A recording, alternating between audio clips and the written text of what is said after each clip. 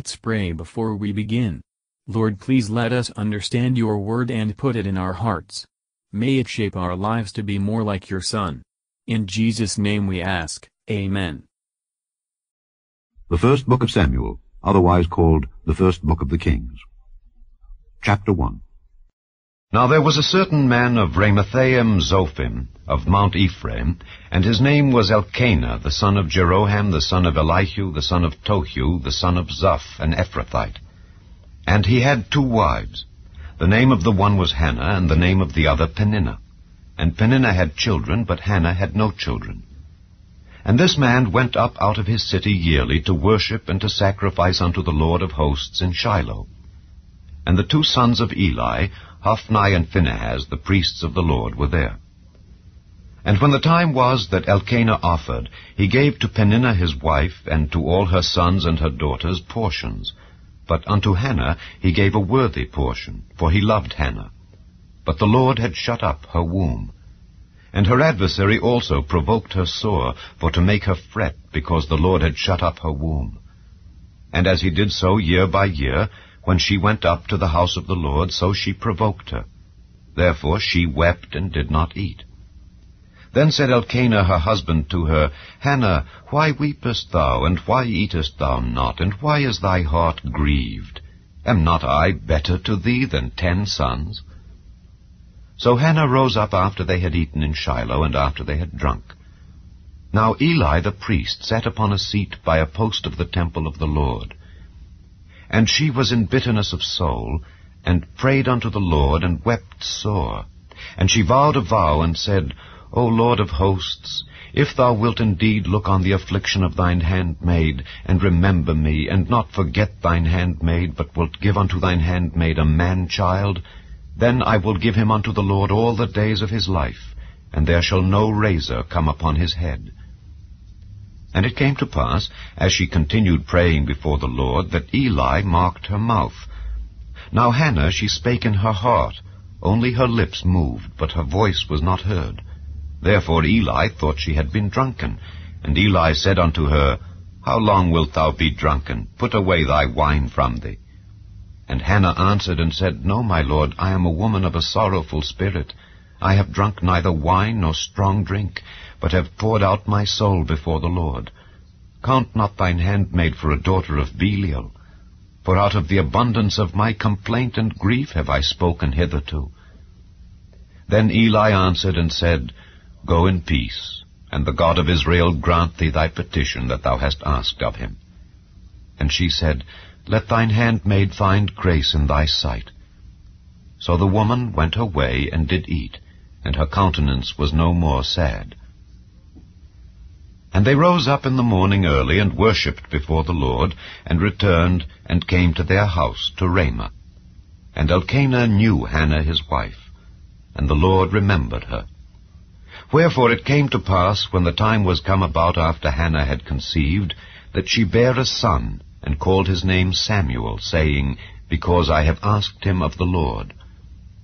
And the man Elkanah and all his house went up to offer unto the Lord the yearly sacrifice and his vow.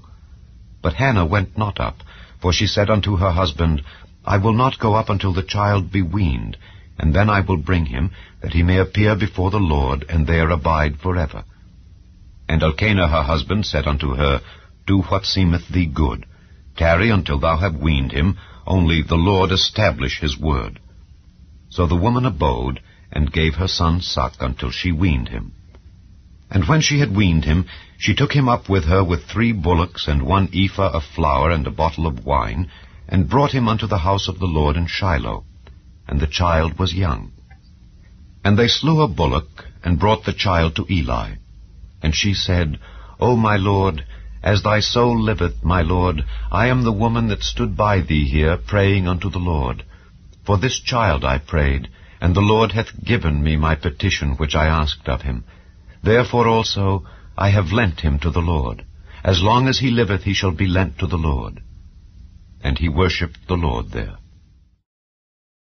Matthew Henry Commentary on 1 Samuel chapter 1. The book of 1 Samuel is part of the narrative history of ancient Israel called the Deuteronomistic History, a series of books, Joshua, Judges, Samuel, and Kings that constitute a theological history of the Israelites and that aim to explain God's law for Israel under the guidance of the prophets. In this book we have an account of Eli, and the wickedness of his sons, also of Samuel, his character and actions. Then of the advancement of Saul to be the king of Israel, and his ill behavior, until his death made way for David's succession to the throne, who was an eminent type of Christ. David's patience, modesty, constancy, persecution by open enemies and feigned friends are a pattern and example to the church, and to every member of it. Many things in this book encourage the faith, hope, and patience of the suffering believer. It contains also many useful cautions and awful warnings, verses 1 to 8.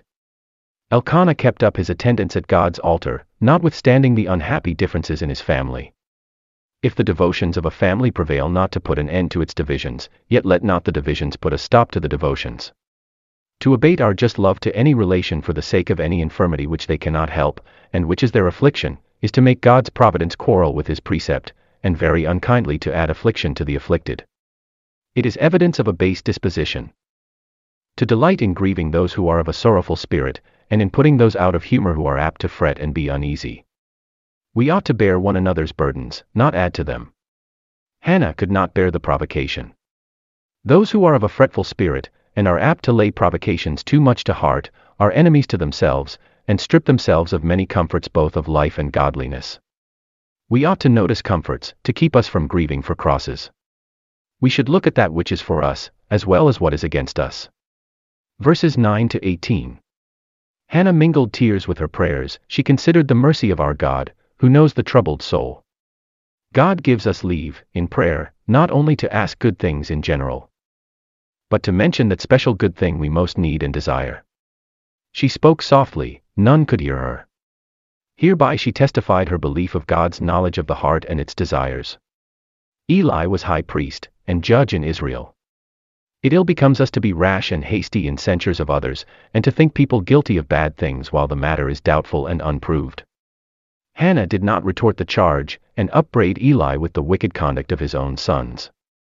When we are at any time unjustly censured, we have need to set a double watch before the door of our lips, that we do not return censure for censure. Hannah thought it enough to clear herself, and so must we. Eli was willing to acknowledge his mistake.